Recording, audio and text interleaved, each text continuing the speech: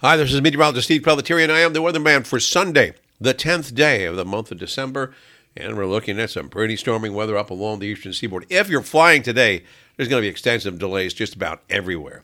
The weather will be improving tomorrow, and there will be any cancellations that we do have on flights, especially in the later afternoon and this evening, most likely rescheduled for Monday and Tuesday. Might take a couple of days to work out of this weather situation.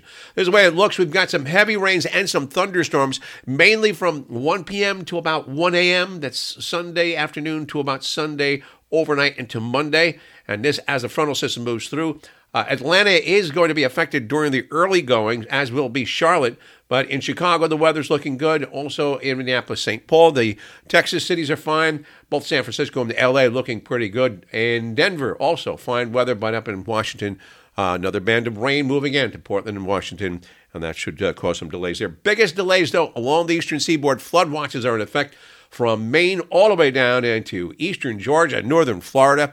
As the storm goes on through, it will improve on Monday, Tuesday, and Wednesday, but the weather will be bad for flying during the afternoon and evening hours on Sunday.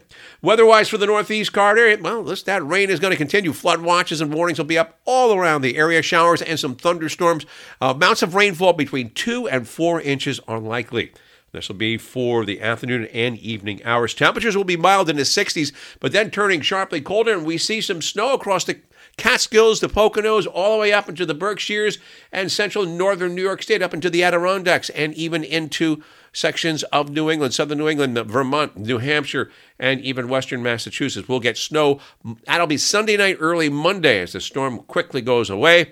And then we're into a dry weather pattern that'll last pretty much all of this week before the next warm-up and the next storm arrives, probably next weekend. I'm meteorologist Steve Pelletieri, and I am the weatherman. Checking again. During the daytime, I'm going to have an update on Sunday in the afternoon, so please check in, and we'll give you the latest weather situations around the eastern seaboard with this latest storm moving on through. Thanks for listening. Talk to you then.